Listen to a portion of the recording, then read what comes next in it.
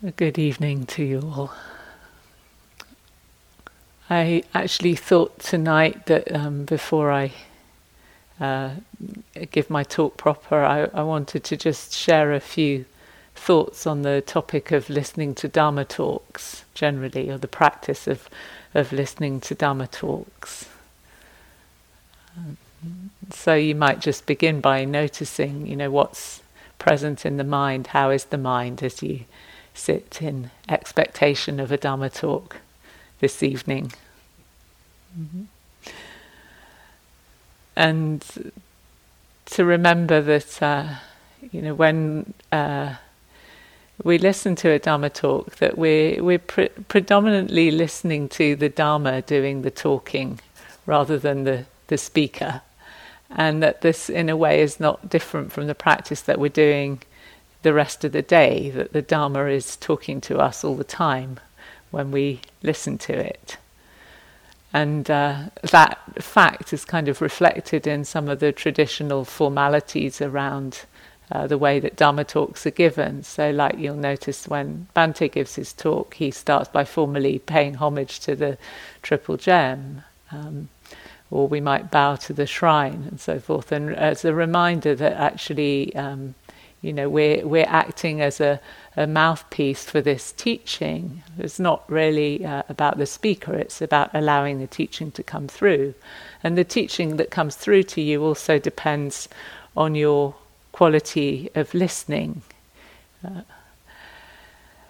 And there are different ways of speaking and listening that are practiced in different environments. So in monasteries often people will, as many of you are doing here, you would just kind of meditate your way through the Dhamma talk. And it's not that you're not listening, but that the attention is really with continuing to practice mindfulness internally of what's going on. And sometimes even the person giving the Dhamma talk will sit with their eyes closed and speak from a very meditative place.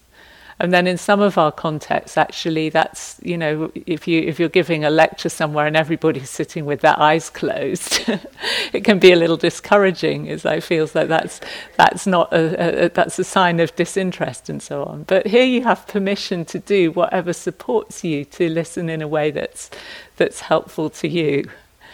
So. Really to bear in mind that this is a continuation of your mindfulness practice. And of course, as we listen to the Dhamma, there's a possibility and a hope that it could be a cause for the arising of the awakening factors that Jeannie was speaking about last night. That actually listening to the Dhamma, contemplating the Dhamma, gladdens the mind. It encourages us, it can clarify things, it can reveal things, it can arouse our faith. So this is one hope, but it's also sometimes it's our opportunity to practice with the hindrances. We may not feel like listening to a Dhamma talk.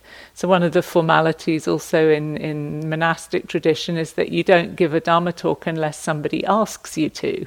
So somebody who's listening has to actually bow and request that a Dhamma talk be given. And the job of doing that generally falls to the novices in the monastery. And I remember many times of being a novice and really not being in the mood for a Dhamma talk, and certainly not wanting to listen to a Dhamma talk from the teacher who was designated to give that talk in the evening. And yet it was my job to request the Dhamma talk. And there's this kind of irony that I'm requesting the talk and they're giving it to me because I want to listen to the Dhamma, but I'm doing that because that's what I'm supposed to do. And you see how it goes. But it's all good grist for the mill. It's all good practice. Yeah. So listening can be a mixed experience and be different for us on different evenings, and then of course we all have different styles as teachers and different contents, and some of them will speak to you in different moments and some don't. And we don't know how the Dhamma is going to be cooking in us at any one moment. So the suttas are full of stories of people who listen to a teaching of the Buddha and awaken on the spot. And we'd love to have that happen, perhaps. But you might have noticed I'm not the Buddha, so the odds have already gone down considerably. It doesn't mean I wouldn't rule that out. But then I was also reflecting about Ananda, who was the Buddha's attendant for 20 years and probably heard more discourses of the Buddha than any other living being. And yet, at the time of the Buddha's death, Ananda was still not enlightened. It was only sometime afterwards that his waking up moment occurred as his head touched the pillow. And so we really don't know how things are going to cook for us. And I have to say that when I hear some of these stories, I think actually in some ways I'd rather have been Ananda to have the opportunity to hear all this teaching. So, both ways are good. But regardless of Ananda, in the time of the Buddha, most people didn't hear very much teaching. They would just have the opportunity to hear, one or two teachings, and then they'd go away and practice with what they'd heard. So this is kind of what I was saying this morning. It's like we don't have to accumulate a whole bunch of maps before we just set out and start exploring the territory. And so today I think often we can find that there's an information overwhelm that's happening. And so to really, not feel that you have to remember and retain everything. So Ajahn Chah said that the mind is like a tape recorder. Even when we don't think it's happening, it's kind of recording everything. And when the time's really ripe, what's needed will come back to you. What's useful will come back to you. So to just trust that what you need to retain will go in. And having said that, we do learn best in a variety of ways. So if you're somebody who finds it really helpful in order to pay attention and to listen, to take the odd note, then you can do that, of course. But just don't worry about having to take it all in. The thing that I most like that Ajahn Chah said about listening to Dhamma talks is that you should listen with your heart and not with your ears. We're listening with our whole being, not just our intellect. So just letting mindfulness be present with you as you listen. And the thing that I'd like to talk about tonight is a bit of the territory of practice that can sometimes feel a little intimidating. And I think Sally gave the spoiler that I would be talking about this, which is renunciation. It came up in Sally's talk on the 3 forms of intention as one of the forms of sammasankappa, or wise or right intention, along with non-ill will and non-harming. And renunciation is also one of the 10 paramis, the qualities perfected on the path to awakening. So we can be mindful of the heart's response to the word renunciation right now. Yeah. What does that conjure up for you? And for me, it's a mixture of things. So renunciation, and otherwise I wouldn't want to talk about it, is something that I've come to really have an appreciation for. But also even now, it's still something that feels slightly edgy to me, because it's as if it's an invitation to tug at the limits of my comfort zones. And also it can sometimes tip into this sense of what I should and shouldn't be doing, into our fears of not being good enough, or because we're aware of the things that we're still attached to, and we have this ideal that we'd like to be free of all that, but we know that we're not there yet. So I was talking with Jeannie earlier in the week and saying, I really want to talk about something joyful and happy in my next talk, but I really want to talk about renunciation. So I'm hoping that by the end of the talk, at least, you'll have a sense of gladness around the topic of renunciation. And at least you had a really good transmission of joy last night. So renunciation is really, though, it's about developing skillful joy. So maybe to say a bit about what it is and isn't.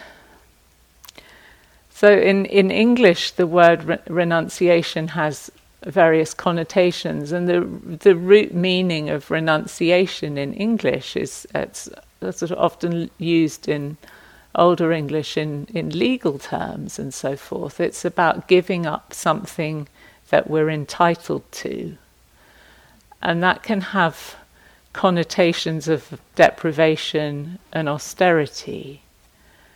And also in our culture, there's this ever-increasing surge towards getting more things, getting better things, upgrading, improving ourselves. And that's seen as intrinsically a good thing, to have more and better things or more and better experiences. You know, we're all victims of this FOMO, of fear of missing out. So renunciation kind of has a bad rap in the culture. It's also something that we can fear having imposed on us. It's as if we're asked to renounce, somebody's taking away our freedom. Or maybe there's a fear of being challenged past our limits. Something. And also we can be cautious about confusing renunciation with repression or aversion. And that's something that can be right to be cautious about. So letting go, it asks us to go against the current of our desires, and it's not new to feel a reluctance around that. So the Buddha himself said that in the early years of his practice, his heart didn't leap up at the thought of renunciation. So if your heart is not leaping up with the topic of this talk, you're in good company. So the Pali, though, for renunciation, it doesn't have this kind of connotation of giving up what we're entitled to. So the word is nekkhamma, Nekkhamma, and it comes from the verb nikkammati, which means to leave something behind or to go forth. And it's really speaking about a giving up of our attachment to the sensory world. And it's a voluntary giving up.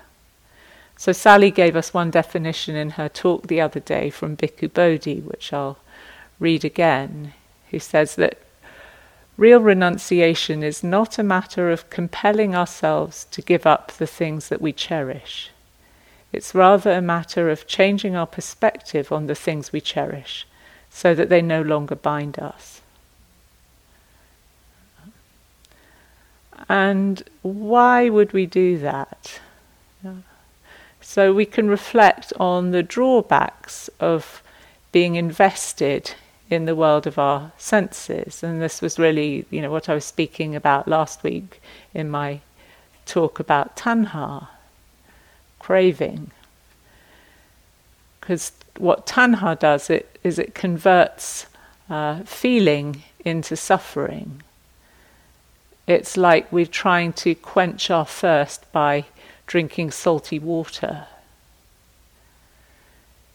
So there are these three types of craving: kama tanha, the desire for sense pleasures, which is kind of carries in it the basic misunderstanding that if I just gain this thing, I'll then be happy. Or bhava tanha, the desire to become, craving to become, that I can find completion, I can complete my sense of self through consuming this or getting this or becoming that. And that just embeds us in our belief in a sense of lack or insufficiency. And then vibhava tanha, desire to get rid of things. I have to get rid of this pain, I have to get away from this pain before I can be okay. And that traps us in attempts to escape from the pains of past hurts or present discomforts or things that we're fearful about in the future. And we can seek to do that through finding comfort or oblivion in different ways. And if we're in this cycle, then we're caught up in a longing and a grief for the world, the opposite of what Greg was describing in talking about the Satipatthana teachings. So we're enmeshed in longing and grief for the world, and we're abiding in a way that's dependent, not independent. There's no security to our happiness. So when we let tanha run our lives, it's disempowering. And it can result in a lot of regret. It can result in harm to this body. It can reduce mindfulness, obstruct wisdom, can damage our relationships. And also I think it makes things that are unpleasant more frightening or irritating. It narrows down the sphere of interest in our mind, and also it just increases a sense of restlessness and dissatisfaction. And so we can see already that there are benefits to letting go, to renunciation and stepping out of this dynamic. So the Dhammapada says, if by surrendering a slight happiness one may realize a great happiness, the wise person should give up the slight happiness, considering the greater one. And from really early in our life, I think we can recognize that the mind has conflicting pulls in it. So this is how Philip Moffat puts it. He says that we have an instinctive drive towards gratification, but also that there's to recognize that there's an instinctive yearning for something else, an instinctive movement towards self-restraint, an inclination to participate in something greater than fulfilling your ego's desires.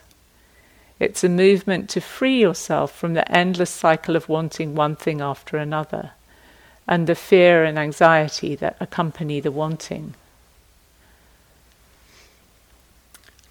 And indeed, there are some forms of renunciation that are kind of widely accepted and recognized by society. So if you want to train as a doctor, for example, you have to sacrifice an enormous amount of time and energy to do that, to train in any kind of skill, or to accomplish something, say, in the realm of athletics or sports. A lot of sacrifice has to go into anything that we accomplish. And undoubtedly all of us have had experience of doing that, and that's kind of regarded as perfectly normal. And there's a lot of renunciation embedded in that. And we can notice that these kinds of things and the practice of renunciation in generally bring a sense of self-respect and of freedom from remorse. And that there's a certain sort of dignity in being aligned with our values, and a lessening of our inner conflict and confusion. And also that there can be a sense of relaxation and spaciousness, clarity, and fearlessness and confidence. So when we go against the stream of tanha, this is real independence and freedom. Different from the kind of independence or freedom which is about asserting my right to have what I want.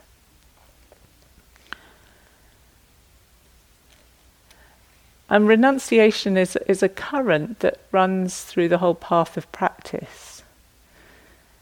So our practice really begins with an inner or outer act of renunciation. So we hear some aspect of the teaching that speaks to us, and we set off. There's a willingness to pause on seeking happiness outside of us in worldly ways and to look directly at our experience instead. And this is a big act of letting go. This is actually what it means to take refuge in the Buddha, in the Dhamma, in the power of awareness itself. And the archetypal expression of that, of course, is the story of the Buddha's renunciation and how he left the familiar comforts of home, which get probably magnified and magnified in the tradition into the luxurious palaces and so forth. We don't know exactly how he really lived, but he certainly was willing to, put everything on the line and give up everything he knew and to go off to search for understanding and for freedom. And we're all doing this as we come on retreat. There's a trust in the power of letting go of the familiar supports and just opening ourselves to what might be discovered in this space of retreat.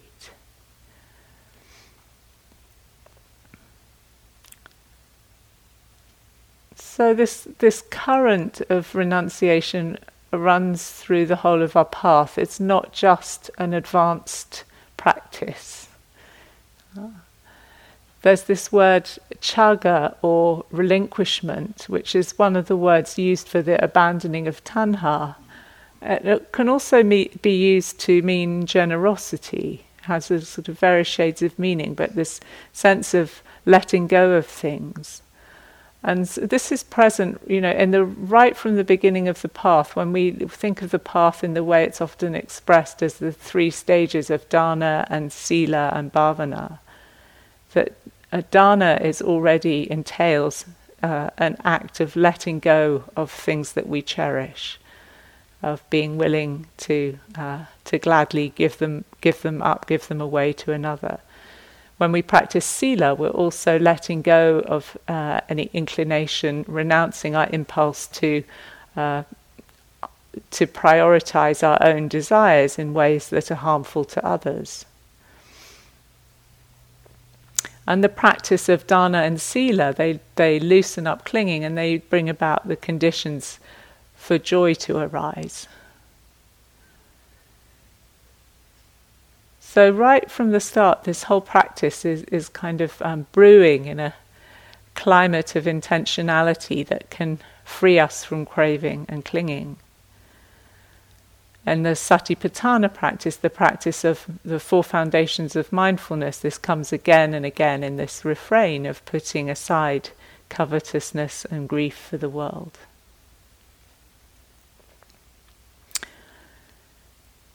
So we can look on renunciation not as a sense of privation, but as something positive and blessed. In the teachings, it's consistently described as something that's a source of bliss. So, for example, regarding the guarding of the sense doors, it says, a practitioner, on seeing forms with their eye, does not grasp at their signs and features. They restrain their faculties, and they experience within themselves a bliss that is blameless.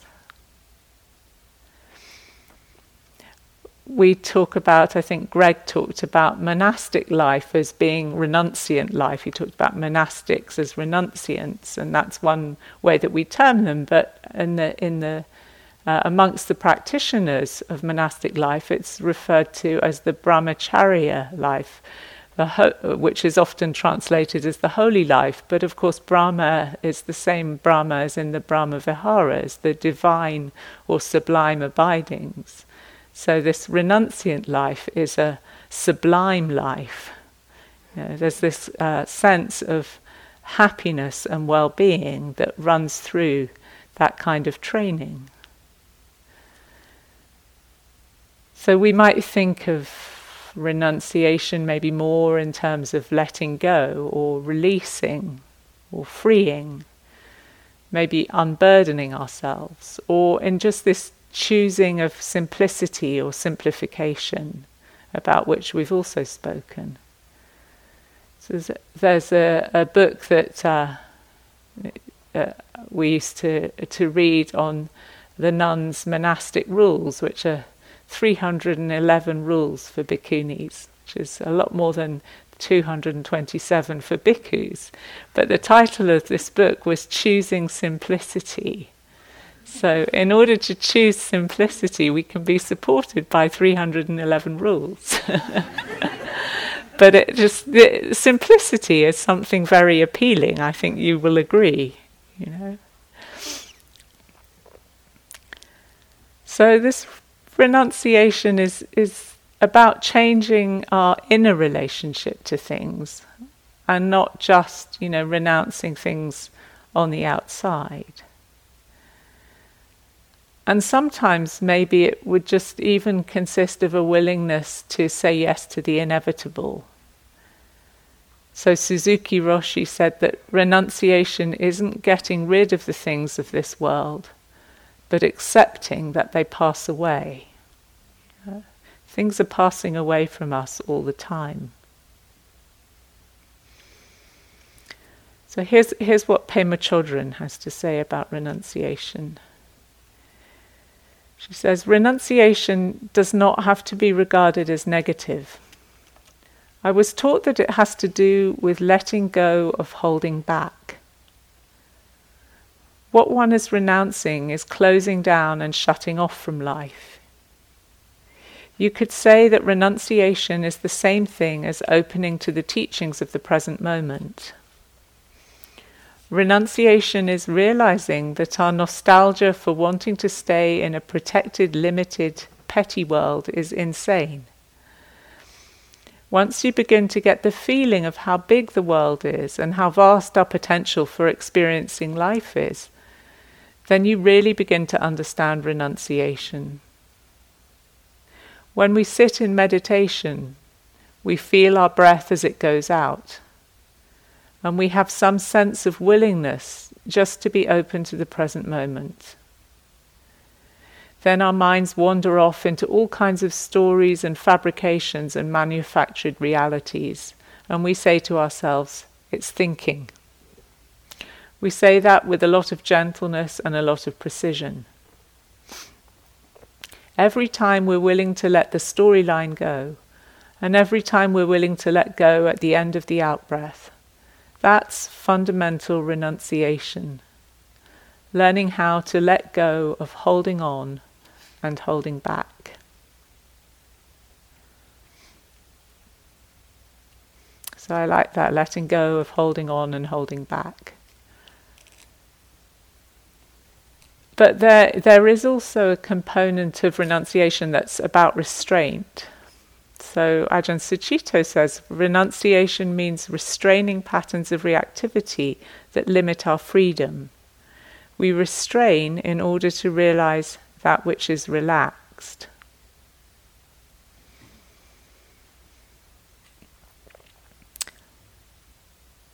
So the skillful practice of renunciation is really requires us to navigate a middle way. And when we embark on a practice, I think often there's some confusion and mixed motives.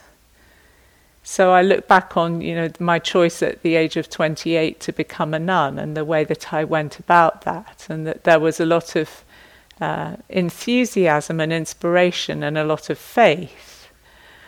But there was also a certain amount of wanting to get away from the things that were difficult or that I didn't like in my life.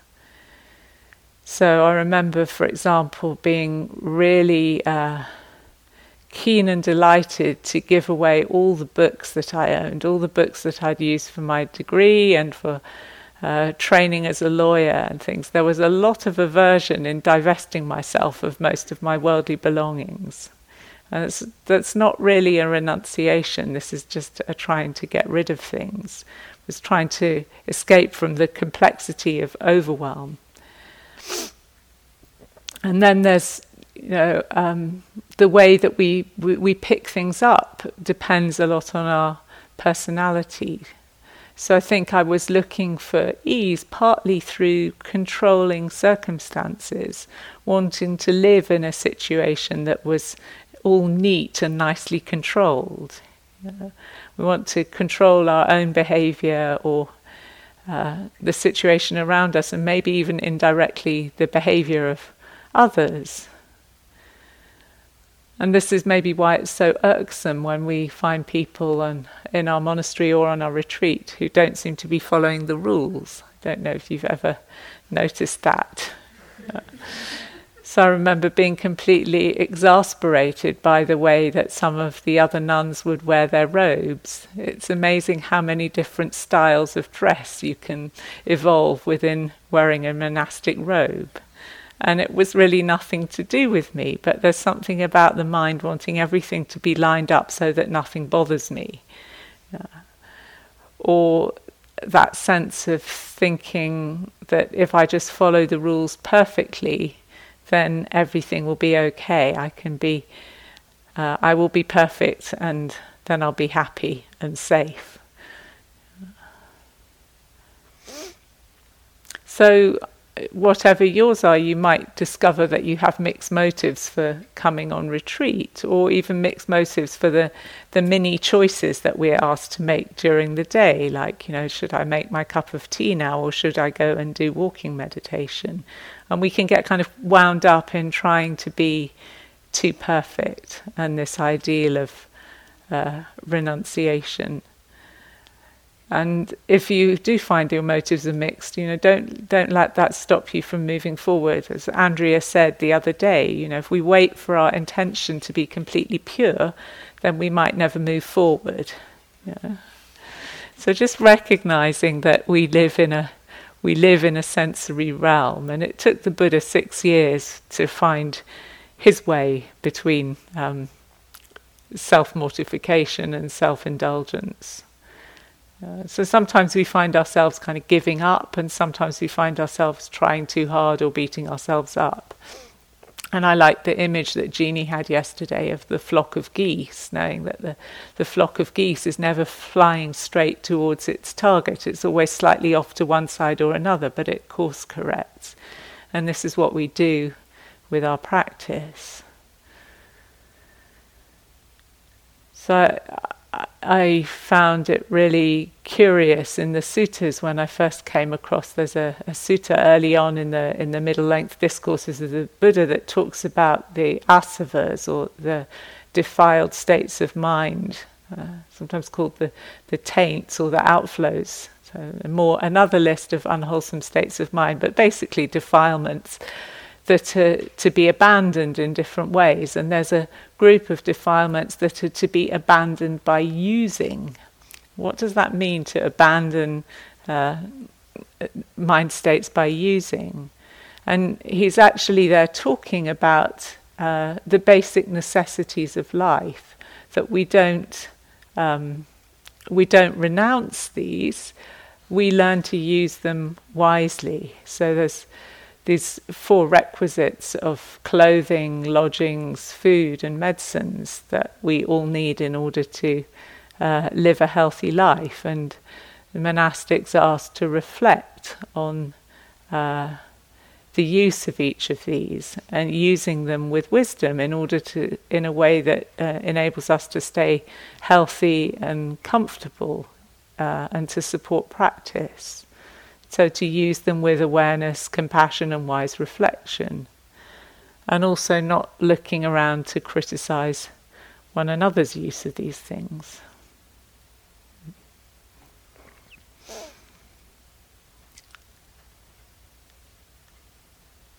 So I'd just like to talk a bit about actually cultivating renunciation. And one of the first things I like to reflect on, and one of the reasons that renunciation appeals to me as a topic, is I see there's a very strong connection between renunciation and faith, this ability to trust life, to trust our circumstances. And you might notice the degree to which renunciation is already something that you practice and have trust in.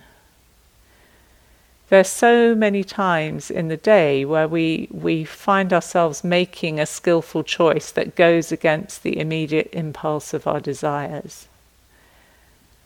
When this parami of nekkhamma, of renunciation, is already being developed. So for example, when I get out of bed in the morning, when I don't feel like it, but I get up, when I brush my teeth, despite the fact that I kind of can't be bothered to brush my teeth. When I put on my shoes and go out for a walk and overcome some reluctance to do that. We do this endlessly in our lives, this choosing of a skillful desire over the unskillful one. So to just notice that and really take in the benefits of doing that and have some self-respect around it. And I think renunciation requires a leap of faith. There's a willingness there to give up something that we still want to hold on to, that has a promise of some kind of satisfaction or at least the safety of familiarity, and to let go into something unknown. So for me there's an analogy with riding a bicycle. It's like you can't move forward on the bicycle until you take your hands off the brake and take your feet off the ground, and let go, and then you can move forward. There's already a presence of trust there.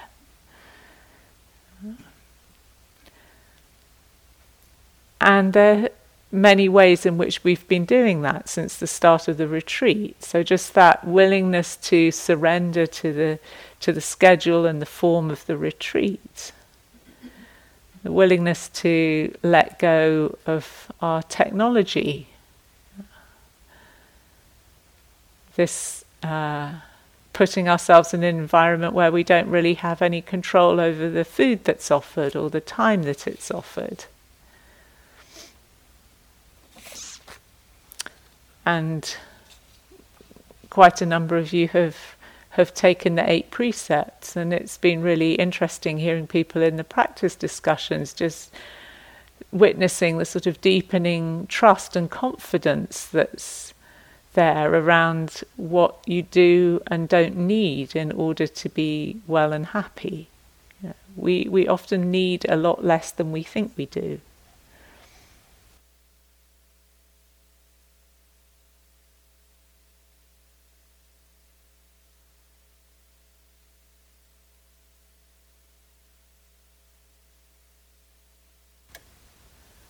So you might have noticed moments, maybe many moments of or even extended experiences of feeling a lot of ease and contentment and happiness with the simplicity that's already here. To notice how choosing simplicity, is the title of that book, really yields tangible benefits.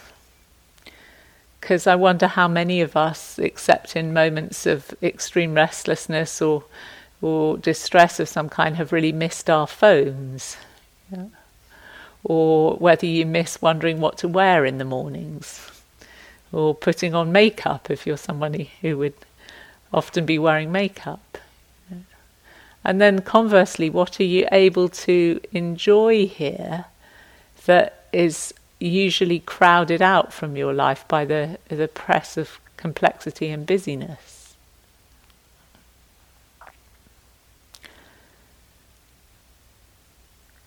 So we can see renunciation as more of an accessing fullness that's already here than as a giving up. And this really, again, is what's meant by abiding independent and not clinging to anything in the world. This ability to just rest back in awareness and let things come and go. Recognizing that there's nothing to do or to get or to be. As Sayadaw U Tejaniya said, making awareness our home and staying at home.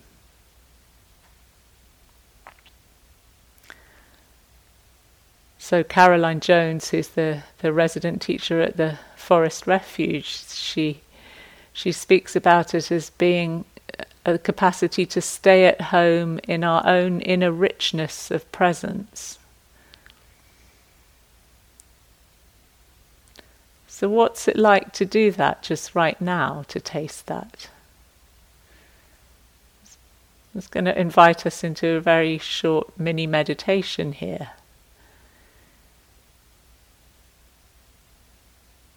just resting back into your experience of this moment. What if there were nothing that you had to do right now?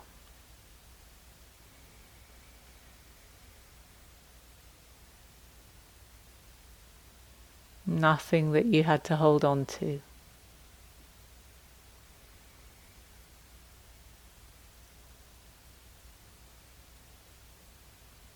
Nothing to get, nothing to get rid of.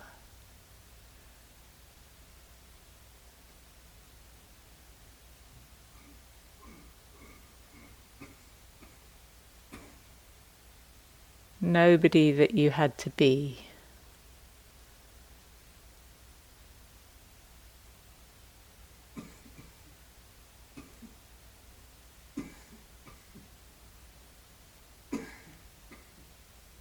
If I was completely allowed to be here just as I am, right now, how would that feel?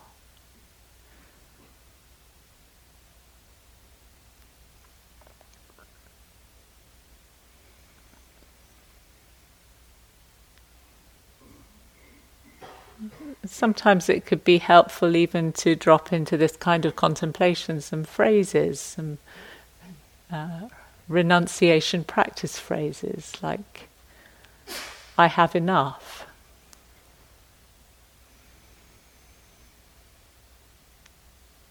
I am enough.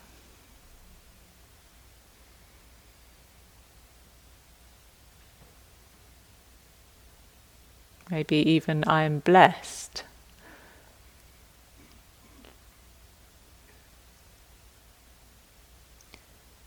I'm good enough, just as I am. I'm good enough to be at peace.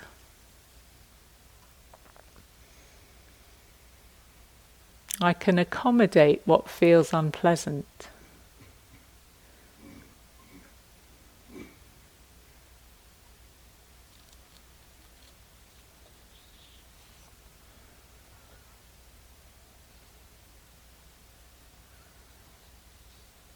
So just this ability to rest into a sense of fullness that's already here when we stop going looking for other things.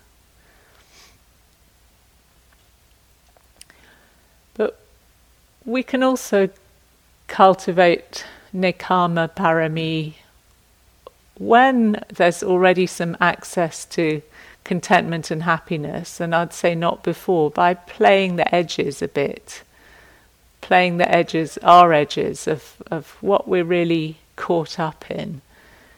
So finding a simplification practice that goes against the currents of our habits, and then being kind of creative and curious around that and seeing what we learn. So there may be particular areas of entanglement for you that you would like to explore, but I really don't recommend doing this in times or when there isn't already some basic sense of contentment and well-being. I know Ajahn Sucitto once, I heard that he described this as being, if we demand renunciation of ourselves or of students, when they're not in a place of well-being, it's kind of like stealing from a beggar. You need to have some resources before you play the edges of what you might simplify further. So one way that I played with this as a nun, I had one of my sisters who's still a nun here in the States, Ayananda Bodhi. We were both in the monastery together in England, and we used to, at a certain period, we used to do this practice together where we would, it's not like the way that Bhante is served his food. In the monasteries there was often a lot of different people would bring dana, and there was a big kind of spread of things, and you would file down the line and serve yourself into your alms bowl. So you could be quite selective about what you took, especially on days when there were lots of visitors to the monastery and they brought lots of things. And so you had an opportunity to really choose what you wanted to eat. But sometimes Ananda Bodhi and I, as we were just going up to the queue, we'd tap each other on the shoulder and we'd switch our alms bowls around, and we would each fill the other's alms bowls. And so you just had total potluck of what the other person put in your bowl, and that was your food for the day. And so you're surrendering this option of choosing what you have to eat, which may not sound like a big deal, but if that's your one meal for the day, it can be quite a highlight of your day. And then watching that sense of, oh, I saw that thing and I really wanted some of that, and she didn't put any of that in my bowl. Or, oh, that's interesting, I would never have chosen that. And just seeing all the little frissons of attachment that would arise and pass. It was quite interesting. So lots of opportunities to watch the arising and the fading away of tanha. And that's not something that you can practice here on retreat, but there may be other ways that you can play.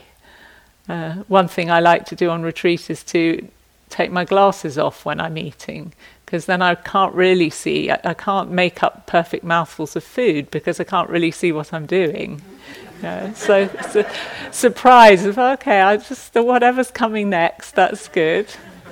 Because we can get very perfectionist about, eating our meal in such a way as to maximize pleasurable experience, can't we? Or the practice of deciding to take only what's freely offered. So that again is something in monastic life that's very much part of the training, but you can also do that here, just accepting what's offered. Not going out looking for a bunch of other stuff.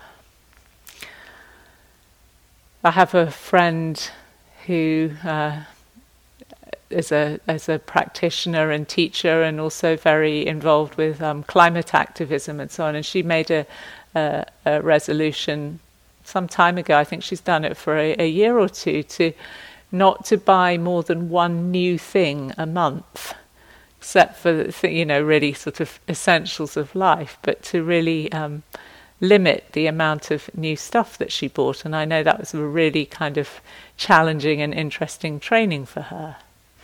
So think of that sometimes when I see all these UPS parcels arriving on a daily basis. What are we all up to here? I have to say I'm expecting something tomorrow, but I'm not on retreat. Or other things like, an interesting thing to renounce might be the need to be perfect. So I love that poem about imperfection, falling in love with imperfection, that Jeannie shared with us last night. I'm falling in love with my imperfections. The way I never get the sink really clean, forget to check my oil, lose my car in parking lots, miss appointments I've written down. I'm just a little late. And then she talks about the imperfections in her appearance that she's making peace with, and then reflects. Perfect was all the laundry done and folded, all my papers graded, the whole truth and nothing but. That really struck me, the whole truth and nothing but. Some of us, if you're a personality type like me, you kind of want to know everything. But do we really need to know everything? Can we let go of our need to have it all figured out, to have all the information, to know everything? What about practicing giving up the need to be right? That's a big one. To have the last word. And you may say, well, I'm not talking now, but I don't need to have the last word. But I wonder how much internal talk still revolves around being right or having the last word. Or, and if we didn't have to be perfect or be right or have the last word, how much self-evaluation could we let go of as well? What about deciding you're going to renounce self-evaluation for a day or so? So I wonder if we played with any of those things, how much thinking might quieten down. Letting go of our story.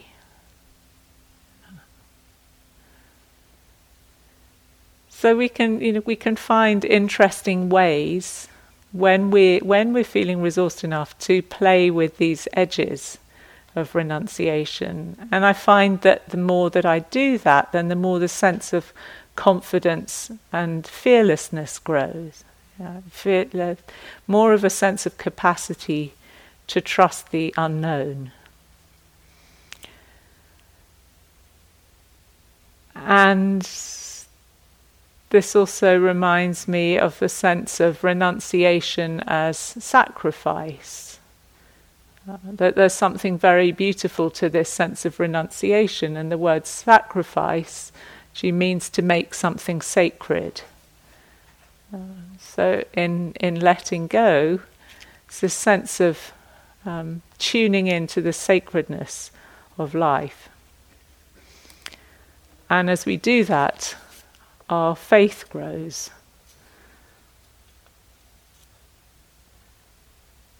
So in a way we're already surrendered to nature, aren't we? We're already embedded in this process of nature that is really outside our control. And I think somebody already quoted Ajahn Buddhadasa saying that this practice is about giving back to nature what we've mistakenly appropriated as our own.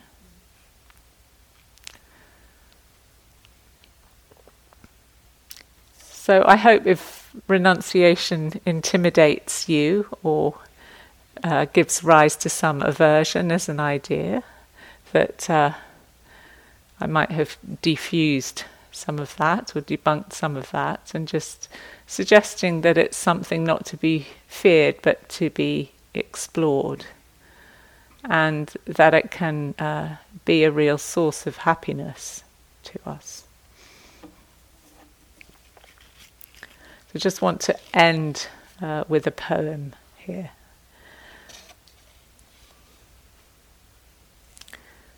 This is from the Reverend Sapphire Rose.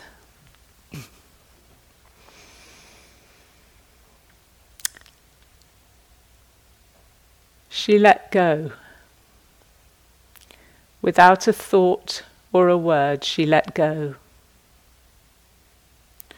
She let go of the fear.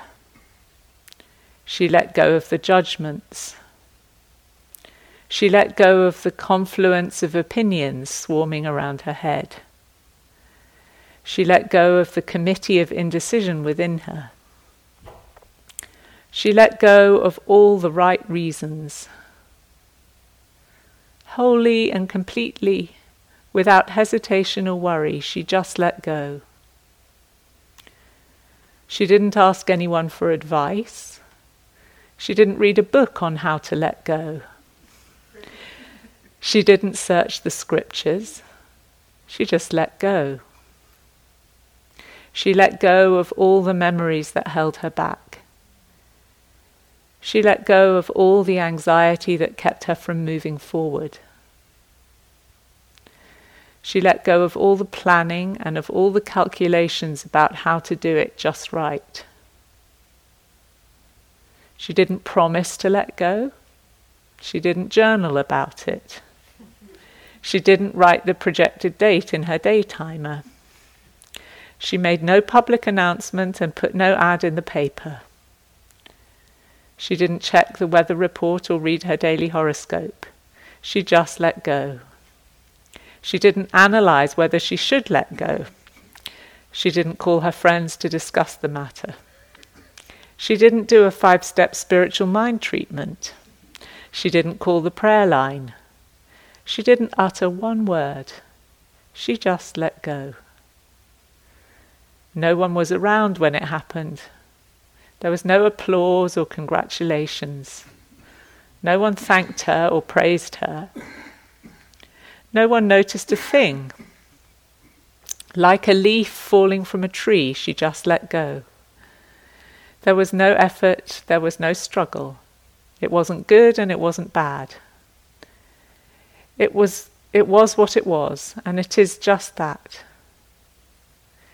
In the space of letting go, she let it all be. A small smile came over her face. A light breeze blew through her, and the sun and the moon shone forevermore.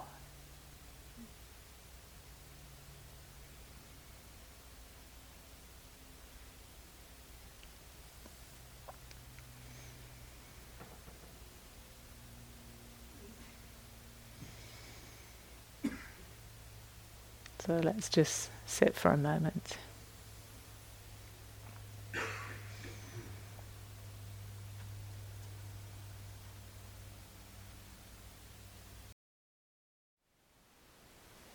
Thank you for listening. To learn how you can support the teachers and Dharma Seed, please visit dharmaseed.org/donate.